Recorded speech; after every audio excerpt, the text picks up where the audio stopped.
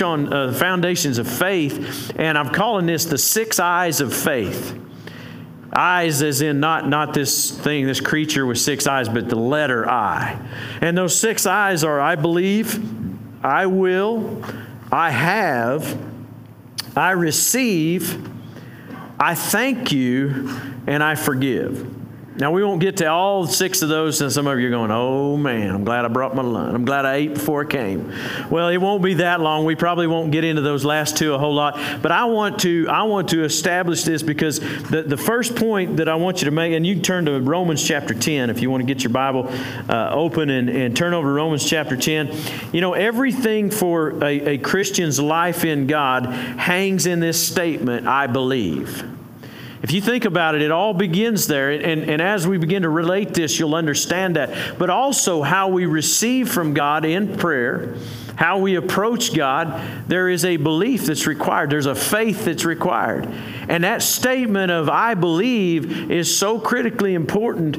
And that's our foundation here in chapter 10, Romans chapter 10.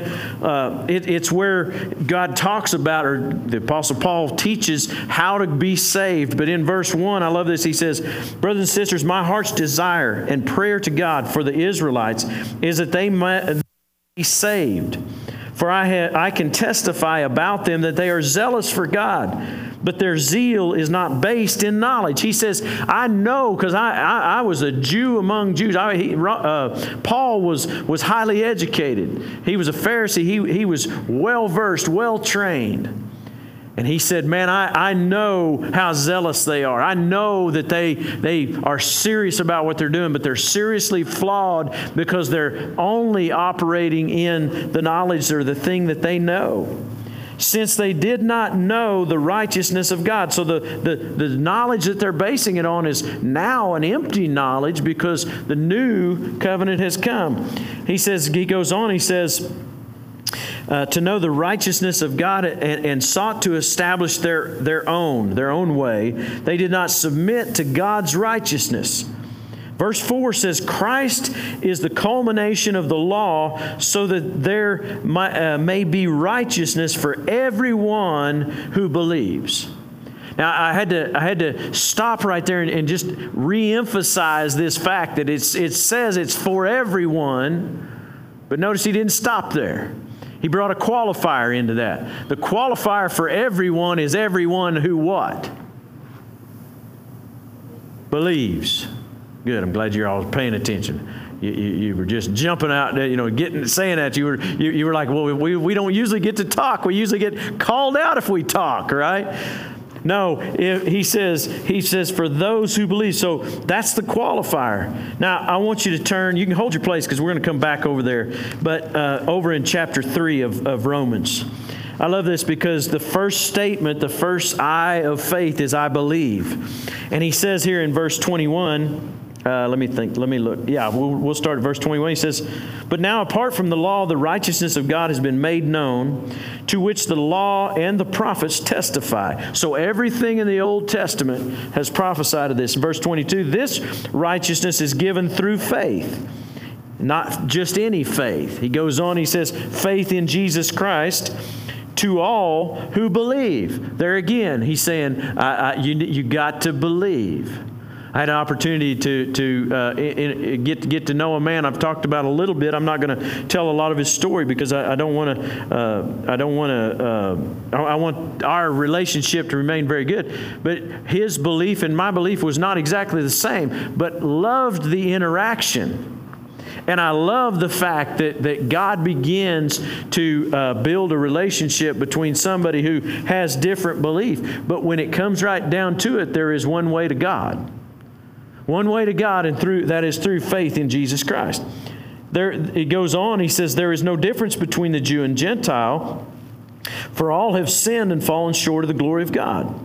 And all are justified freely by His grace, through the redemption that came by Christ Jesus. So he identifies what we're to believe in. He identifies where that salvation comes. And I know that probably everybody here, and most of who are watching would know that. But we got to have that solidified in our thinking and our understanding, so that we don't allow ourselves under the influence of the world and the system that's in place now, that there is so many alternatives to this right here. Verse 25, he goes on, he says, "And God presented Christ as a sacrifice of atonement through the shedding of His blood, to be received by faith." Again, our faith is so important. And he says that we must believe it. He did this to demonstrate His righteousness, because of the forbearance He had left the sins committed beforehand unpunished. He did it to demonstrate His righteousness at the present time, so as to be justified, and the one who justifies those who have faith in Jesus. So he makes it very clear, and we got to be able to say, "I believe." Now, before you go back to Romans chapter 10, let's look at Hebrews chapter 11, 1, and most of us could quote this, but I always love to come back to this definition of faith, this foundational scripture for faith, so that we understand what faith is. Because belief can sometimes be somewhat unclear in the scripture. There's sometimes the Greek word is a little bit different for different types of belief. But he's talking about faith as that belief. Now faith is the confidence in what we've hoped for, the assurance of what we do not see. Now, it's interesting whenever you look at this through different translations. I always knew it as, in the King James, faith is the substance of things hoped for, the evidence of things not seen. That's the way I always knew it. And then I switched and I began to teach out of the NIV. And the NIV has confidence and assurance. And then you go to the English Standard Version, which is another popular version, a very, very good, solid version of the Bible. And it says assurance in the first word, and then says conviction in the second word. Well, they're all just kind of synonyms of one another. So I like applying all of those in that understanding, because I want to have a clear picture and a clear understanding of what faith is, so that then I can begin to measure where I'm at as I'm praying. Because my faith, when it comes to prayer, is critical. My belief in Jesus Christ, my assurance, my confidence, it all begins in salvation, then moves into our ability to pray and receive. Now again, look at this. He says, verse 1, "Now faith is the confidence." King James says substance. Well, let me ask you something. When something is a substance, there's a confidence in it. If I have confidence in something, then it's a tangibility. There's a tangibility to it. But yet it's something that we don't see. But yet it's something that we know. See, let me ask you, can you be talked out of your faith? Do you believe in God? Do you know that you know that you know that you're born again? That you made Jesus Lord of your life? Al, that sit right here, had an accident. I don't know, I guess we talked about that, but the Piles are here, friends. But the man that used to sit with them was killed in an accident a week ago Thursday. Very tragic thing, very sad thing. Very saddened for me. As soon as I heard it, I began to pray, and in this circumstance, in this situation. But the one thing I knew, he and I never had the conversation, but I knew by the intent of how he listened, how he approached everything, there's no doubt in my mind that he had a relationship with the Lord Jesus. He'd certainly had the opportunity at the end of every service to have given his heart and his life to Jesus Christ. But see, here's the thing. We can take comfort in knowing that.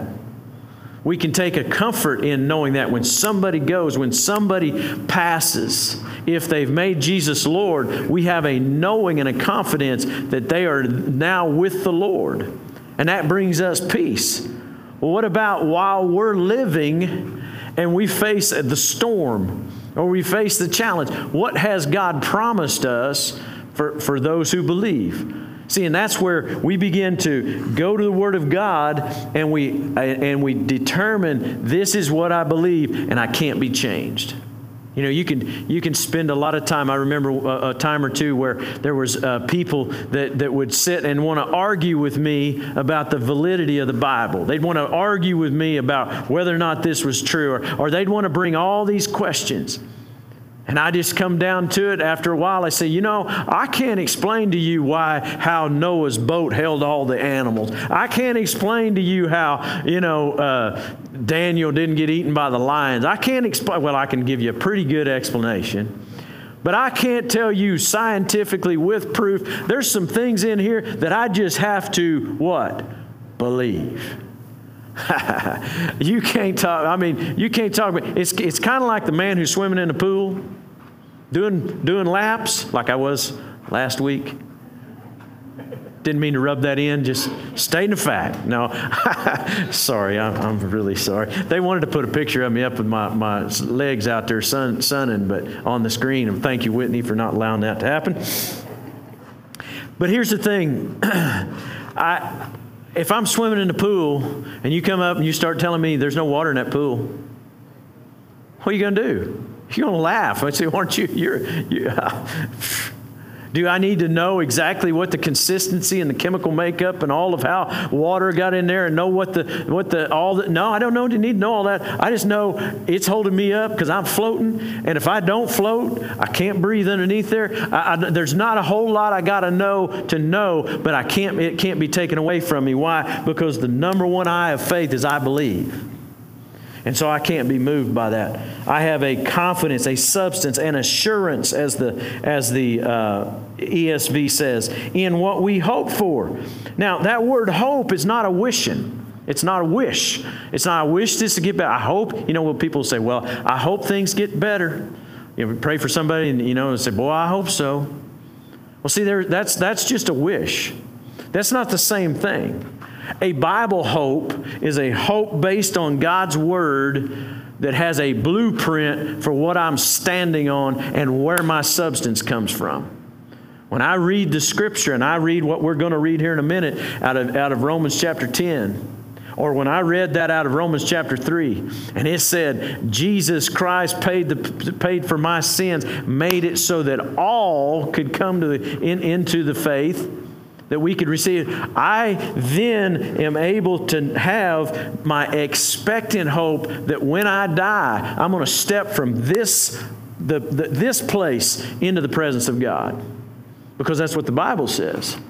You say, well, can you explain that? I can give you parts. I can't give you the exact, but I absolutely know it to be a fact because God and His Word are true. And see, I've just settled that fact. That's part of what believing does, is it settles, but it has an earnest persistence.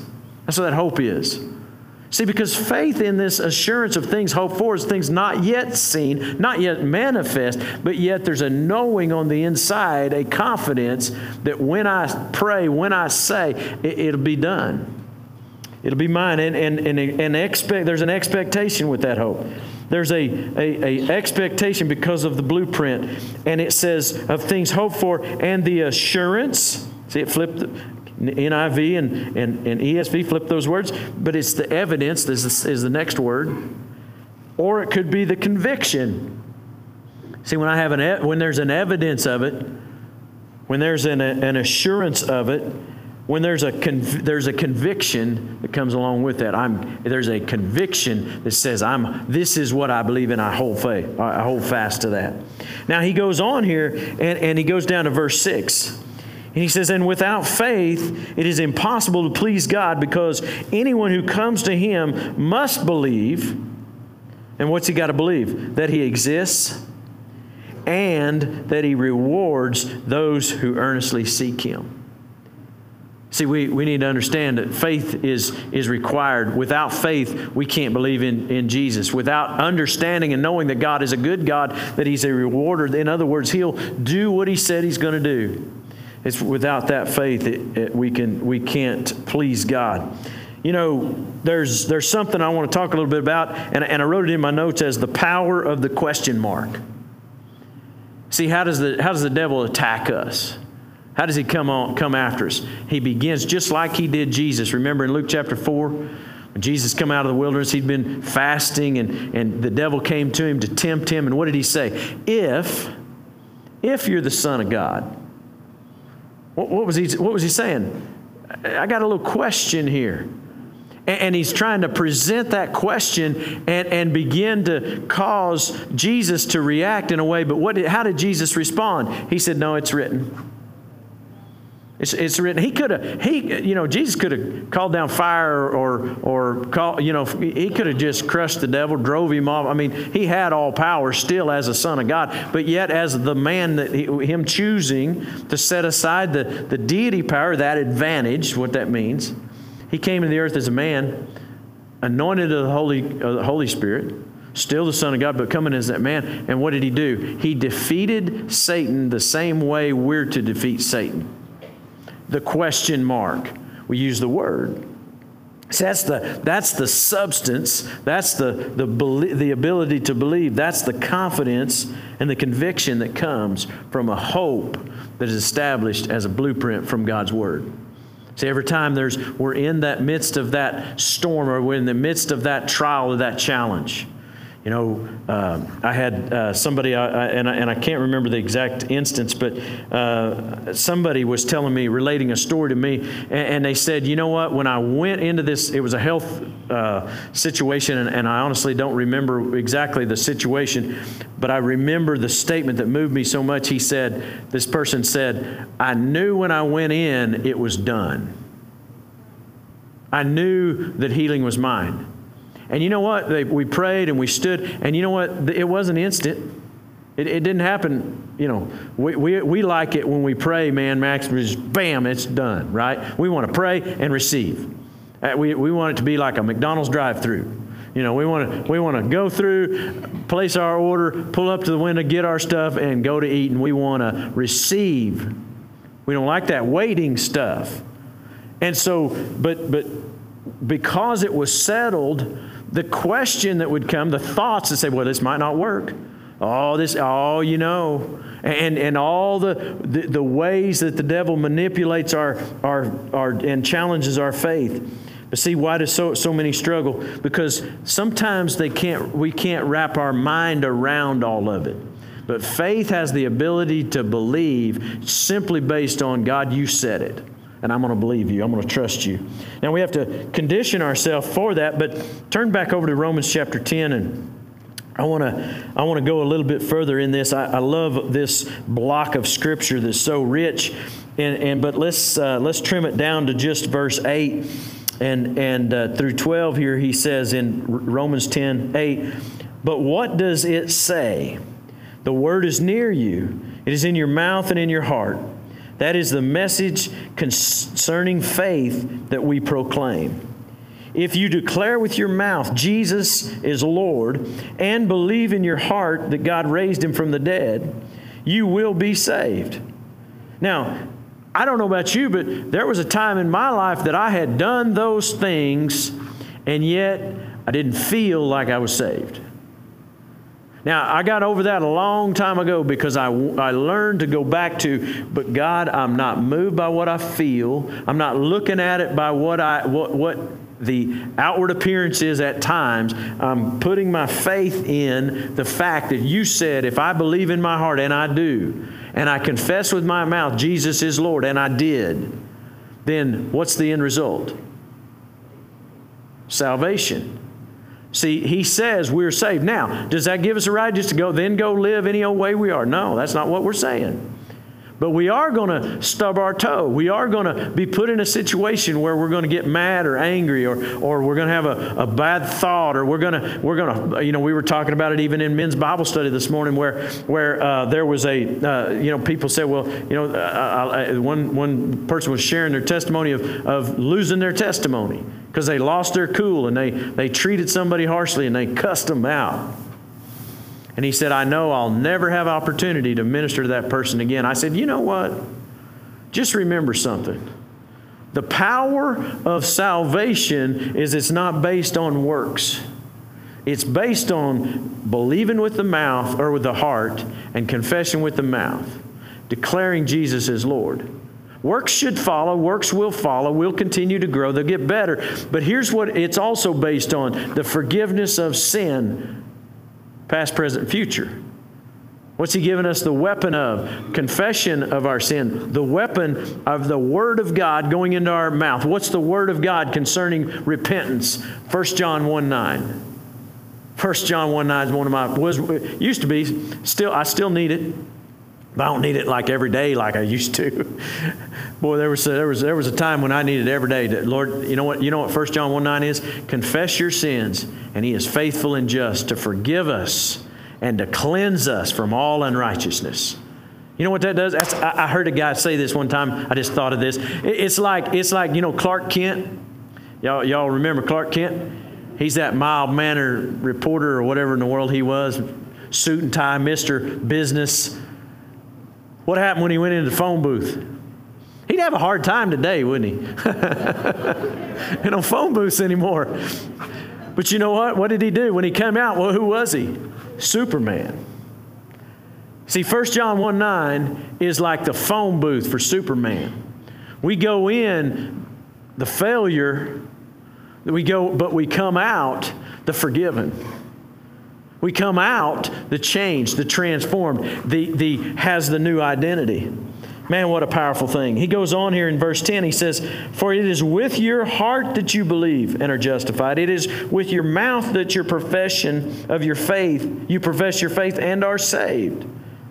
So it's with the heart we believe, but with the mouth confession is made. See, God puts the two together, and that's part of our faith, is that we have to believe, but He also has called us to speak. You see, one thing I forgot to point out here is that when we start talking about faith and we start talking about these eyes of faith, what we got to understand is there's two parts. There's a Godward part and a manward part. I don't know if those are really words, I just made them up, but there's a God part and a man part. We got something to do, and God has already done His part. He's made the provision for us, but what do we have to do? See, it's available to all mankind, but we got to do our part, which is we've got to confess with our mouth. And we've got to take and apply that belief. We've got to settle in our heart and our mind that it is the substance of the things we hope for, and it's the evidence. It's all I need. It's the evidence of things not seen. See, I've got to learn to trust God. When I couldn't walk it out every day, when I struggled to, I had to come back to a place constantly and learn to get it settled that God, no matter how I feel, my faith says and your word says that I'm saved. Now, what that did was it got the condemnation off of me, so I quit running from God when I sinned and I ran to Him. Big, big difference. Whew, man, big difference. Run to God when you sin. When you run to God when you sin, what do? You get away from it. I heard a guy use an illustration. He says, you ought to be a buffalo, not a cow. I don't know if this is really true, but it's a cool illustration. He said, buffalo turn into the storm and go through it because they know when the storm's coming in, if they head towards the storm, that's the quickest way to get out of it. Where do you see cattle? They're always on the south side of the north blowing storm, piled up on the fence. And when the drifts get high enough, what do? They just keep going over the fence. I've had some snows where they were like that. But the cattle will go away from it. Well, what are they doing? If the storm's moving this way and you're moving with it, what are you doing? You're staying in the storm. See, we've got to be willing to turn and run to our salvation. You say, well, God might be, God's going to judge me, or I'm embarrassed. Think about that. Why would you be embarrassed to take your sin before God? It's not like you're surprising Him. No, He already knew it. He already knew it. And He still loved you. As ornery as some of those people watching, none of you. No. But as much as we fail, that's the thing. God loves us that much. He's just waiting for us. Let's get this out of the way so we can go on. See, God has a bigger thing for us than to remain there. God wants us to walk that out. You see, but the question mark would be, well, can God? Would God? Could God? And you know what? If we, even when we get past the point of struggling with God is big enough, we have trouble sometimes with them singing, doing it in us. But that's why God gave us His Word. That's why He said, you're 2 Corinthians 5:17, you're a new creation, new creature in Christ Jesus. Man, and you're a work in progress. I know some of you, you got some ways to go. It's funny. We all do. But you know what? We keep progressing. We keep growing in Him. We keep pursuing. The second thing is this, is I will. And there's two sides of this as well. And I want to turn to Deuteronomy chapter 30. We're probably not going to get through all this tonight. I don't worry too much about trying to get through everything. But turn to Deuteronomy chapter 30. Awesome passage of Scripture. I love this in verse 11. And there is a God side that says, I will. And there's a man's side that says, I will. I love the illustration of and the story of Abraham that we may get over to in a little bit. But Abraham came to God, and God came to Abraham. And God said at one point, he used the terminology, He said, as for me, this is what I'm doing. He basically threw it to Abraham and said, now will you believe? Well, then in verse 11 of Deuteronomy chapter 30, now understand Deuteronomy is Moses, end of his life, getting ready to hand off to Joshua. He's talking to the children of Israel right before they go into the promised land. This book was written just for a short period of time, I've heard of about a month period of time where he's giving his final address to the people.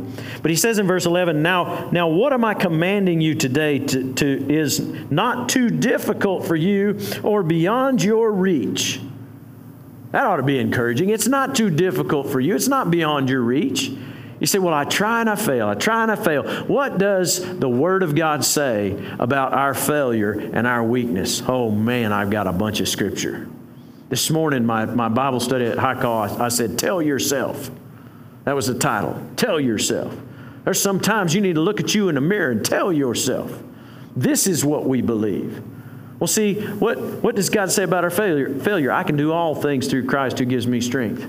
That good old Philippians 4:13, you know that verse, most of you. I can do all things. I can do.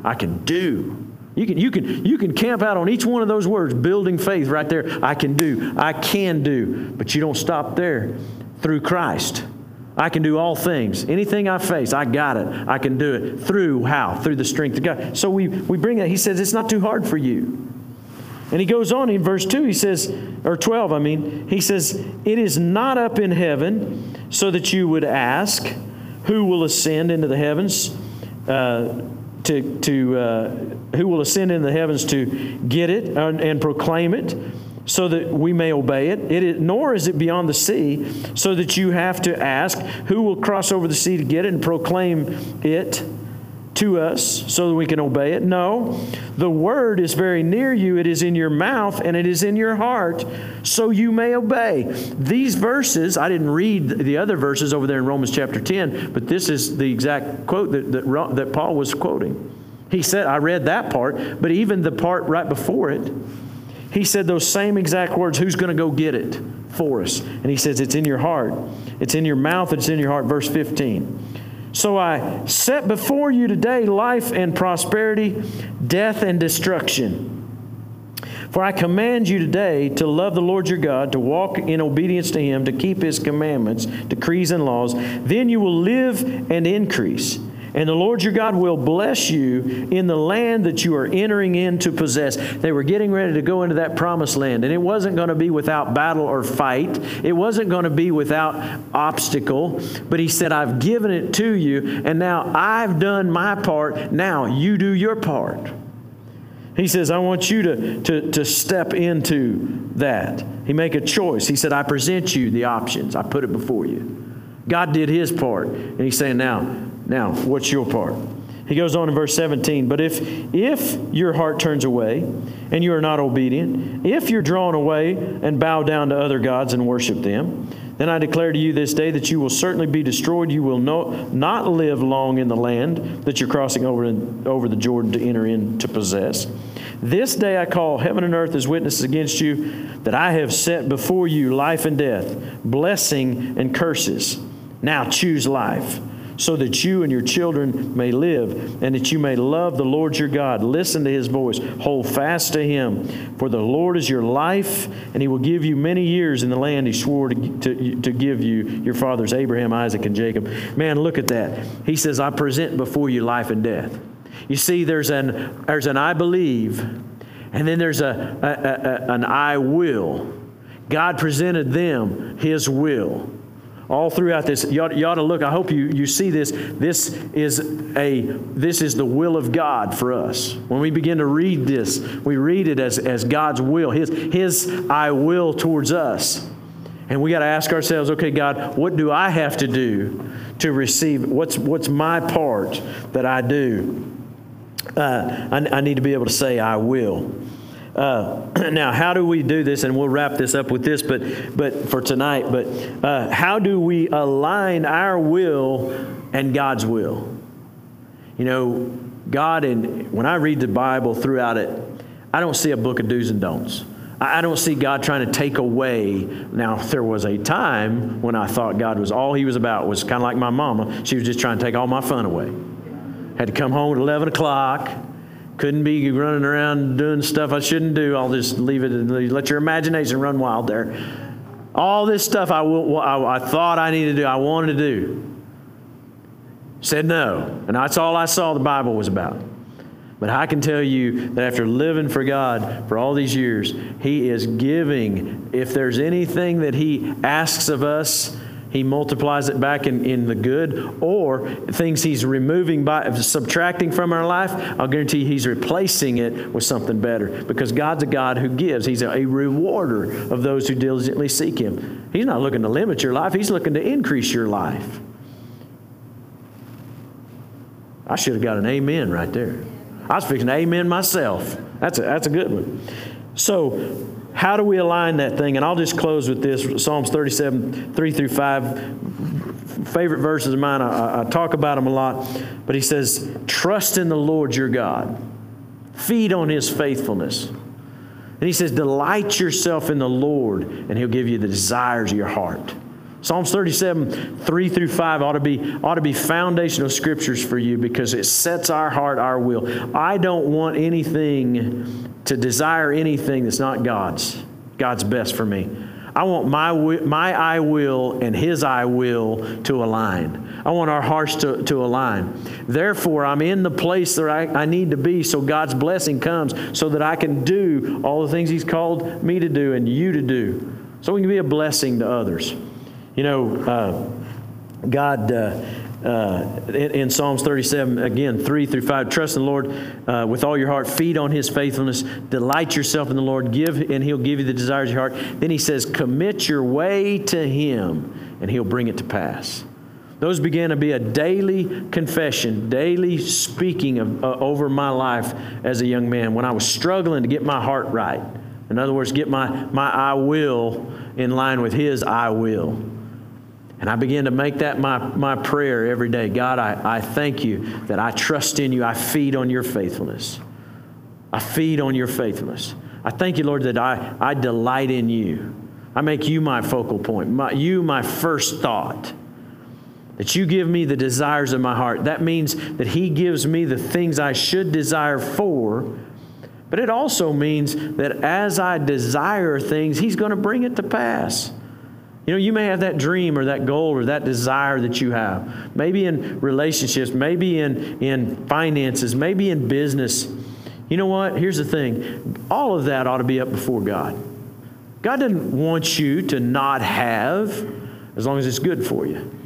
When I set my will and adjust my will to God's, He begins to keep me in His pace. That means that He's going to keep me at the right place, the right time, allowing things to begin to come into place, so that when it comes, it's a blessing and not a curse.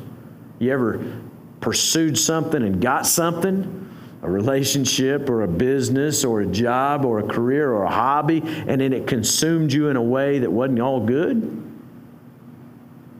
You know, we want to be in step with God. I'm going to leave that right there, and we're going to wrap this up for tonight. I've got 2 or 4 more points that I believe will be really good for next week. I challenge you, just begin to think about even those 2 things where my faith is concerned. I believe. Ask yourself, are there places where you struggle to believe? Stop trying to figure it all out in your head and just simply say, God, I'm going to trust you. That's a good place to start. Let's go before the Lord in prayer. Father, we just come before you tonight, and we thank you, Lord, that we can pray and know that you hear us because your word says. Lord, we can take each idea, each thought, everything, and Father, we can draw it back to your word. Father God, every question that would be presented, I pray that you lead people to your word that answers it. And Father, in areas that are hard for us to understand, that Lord, we'll be willing to set it on the shelf and say, Lord, I'm not going to let that question keep me from my faith in you. Father, I pray that if there's anybody within the sound of my voice, either here or watching online, that has never made Jesus Christ Lord of their life, they can tap into the most amazing life through acceptance and doing just what Romans 10:9 and 10 says. That if we believe in our heart and confess with our mouth, Jesus is Lord, is my Lord. Can you say that? If you've never said that before, make that your prayer tonight. Say, Lord Jesus, I thank you that you've given me the opportunity for life. I choose life. I choose forgiveness. I choose by your grace and your mercy and your love for me, I choose to receive you as Lord. If you're praying that prayer for the first time, I pray that you meet me at the top, or if you're online, that you connect with us through the online ministry. Father God, I praise you and I thank you that you'll be at work in the lives of these people who pray that prayer. Maybe you're that person who needs to say, I need to change my I will. I believe, but my I will is nowhere near lining up with you, Lord, with God.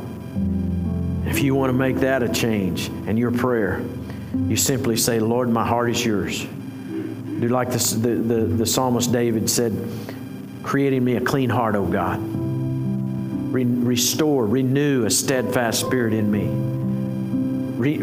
Restore the joy of my salvation. I pray for anybody who is in this place or watching that needs that. You need renewed in the joy of your salvation. I pray, Father God, that you meet them right where they're at. Whether they're driving, whether they're at home, whether they're out somewhere, wherever they're at, even months later, years later, they get a hold of this message that, Father God, that they would be touched by you. God, I thank you and I praise you that you love us enough to know exactly where we are and meet us right in that place. I pray those things in Jesus' name. Amen and amen.